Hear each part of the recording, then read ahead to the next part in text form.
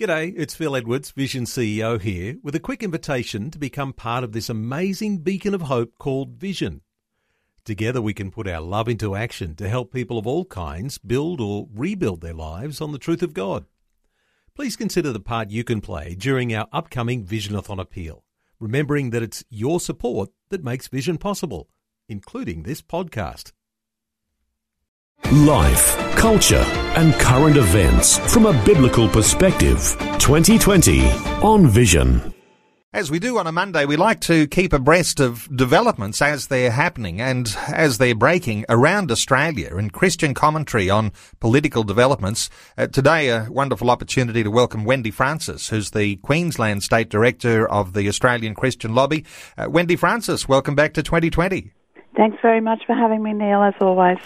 Wendy, there are some significant things that are going on around the nation, and for some they'll be thinking, things are slowing down across Christmas and the New Year, and there is a sense in which that does happen. But there is a new draft religious discrimination bill that's been released by the Prime Minister, and there is a lot of discussion that's going on around that. It's going to be a huge conversation, huge debate into the new year. There's been some key changes to the government's second draft of that religious discrimination bill. What is it that you're identifying as the good, and then we might get on to some of the challenging parts? Yeah, so that it has, with the re-release, there have been some improvements. So one of the things that I think is key is that the bill now says that a person from the same faith, so if, I'll start with, if there is a religious discrimination case that comes up, and somebody is claiming discrimination, the bill now says that a person from the same faith will determine that religious doctrine, not judges. So it was that a judge would decide whether a religious doctrine had been crossed or not. Now it will be a person from the same faith. I would much rather somebody from the Christian faith decide what is Christian than a judge who has not been elected. So that's a really good thing. Religious charities will now be able to prefer persons of the same religion. That's a big plus. And then we've also got the staffing decisions based on faith. That has been sort of strengthened as well. So that's really excellent. Okay, there are some good things in there, some clarifying things, and you might feel a little bit buoyed by the idea that, there won't be judges who are making decisions about, say, Christian doctrine. Yep. And, of course, that goes right across all of the different religions of the world as well, and it won't be judges sitting in judgment as to what Christian doctrine holds. But I suppose it still would be to be determined as to how a mechanism or a process might work if there are those sorts of disputes. Have you had any thoughts about that at all?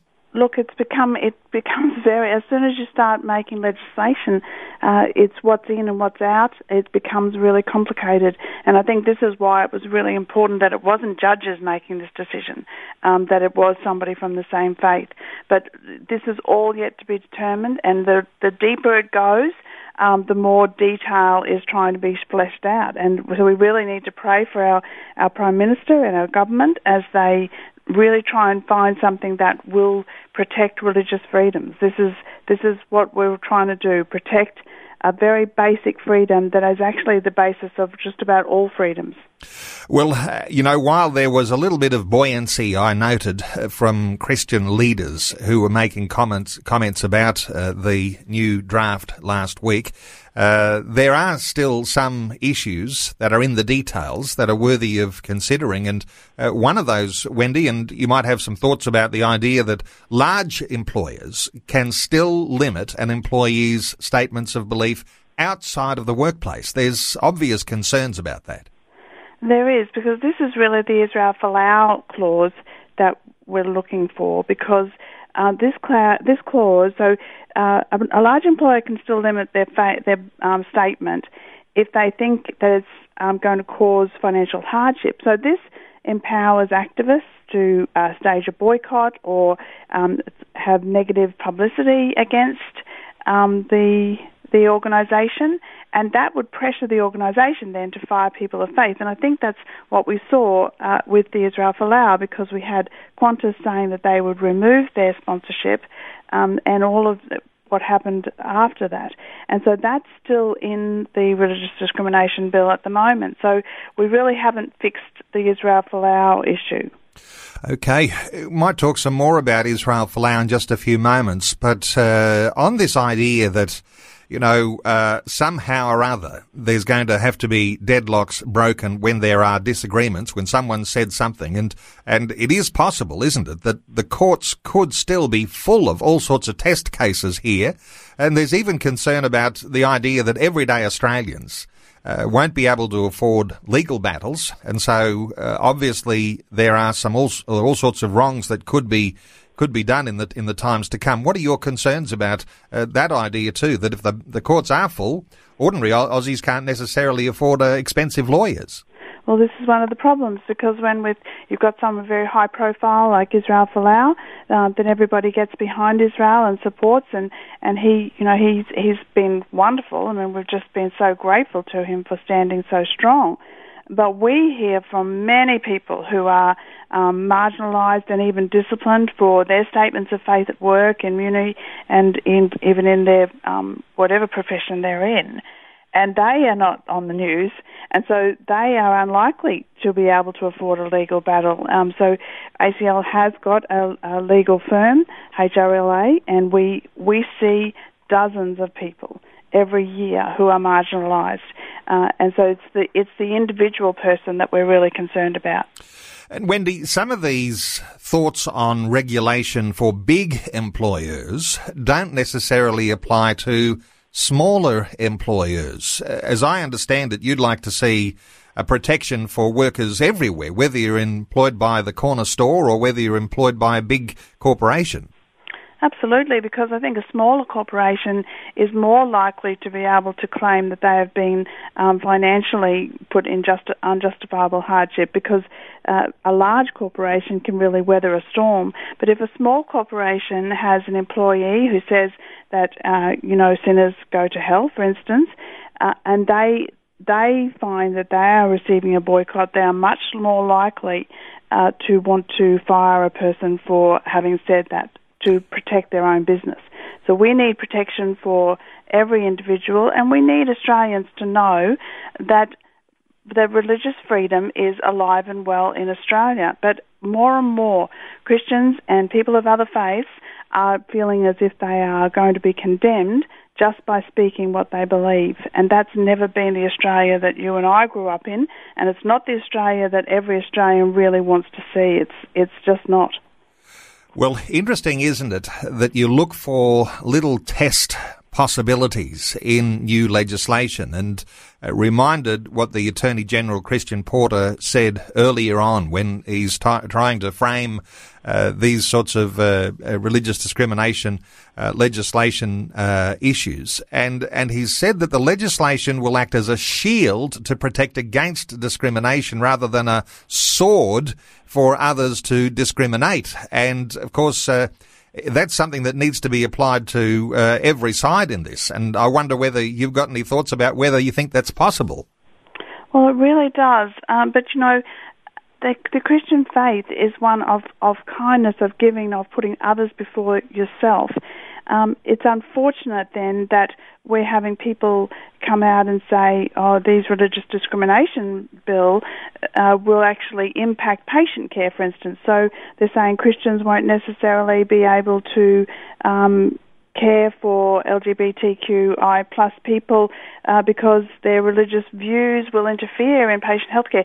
That's not what we've ever seen. And so sometimes I feel like saying, well, show me where that's happening, because I just don't see it happening. But definitely we don't want religious discrimination bills to be a sword. We want them to be a shield.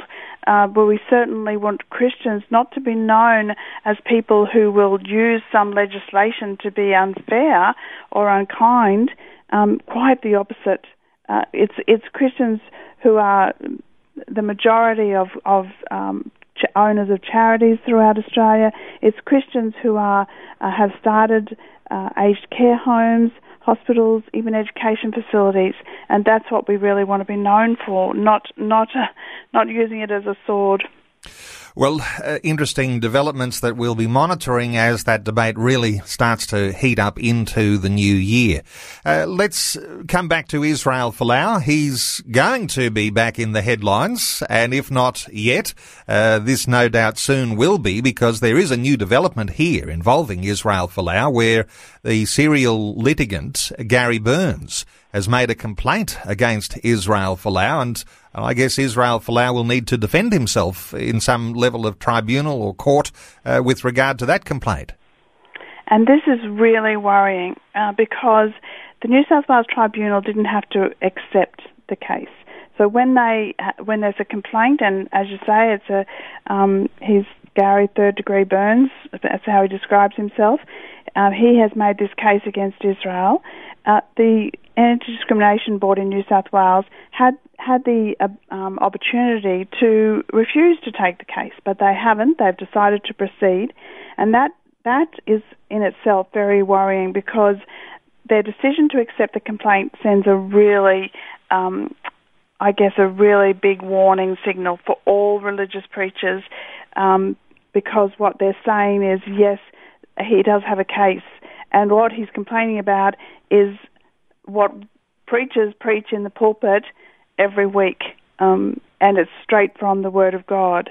So I think in one way this is really very worrying for all religious freedoms. I note there's been quite a few outspoken, including One Nation's Mark Latham, who's hit out at the tribunal that is basically being used, and as we're mentioning just before, the idea of a sword, when there are all sorts of provisions for a sword being used against religious leaders, something has to be done to sort of break that deadlock, doesn't it? Yes, and it's an unexpected voice, isn't it, Mark Latham? But he's becoming quite a strong voice for freedoms, and particularly religious freedoms at the moment. And so he has hit out, and he's saying that the tribunal is actually persecuting religious leaders. And so it's great that somebody who doesn't identify necessarily as a person of faith himself can see through to the big heart of the matter. Yep. Wendy, before I let you go, there's a bunch of issues. Let me just get your thoughts. West Australian legislators passed the world's most unsafe euthanasia laws. Any thoughts on that development? I mean, it's not a nice way to end 2019. Look, it's not, and one of the saddest things for me is that in Western Australia, doctors will actually be they're allowed to raise the concept of euthanasia with their patients. So it's not just their patients going to the doctor saying, I'm not coping, it's the doctors being able to give that as an option. That's really frightening. Thanks for taking time to listen to this audio on demand from Vision Christian Media. To find out more about us, go to vision.org.au.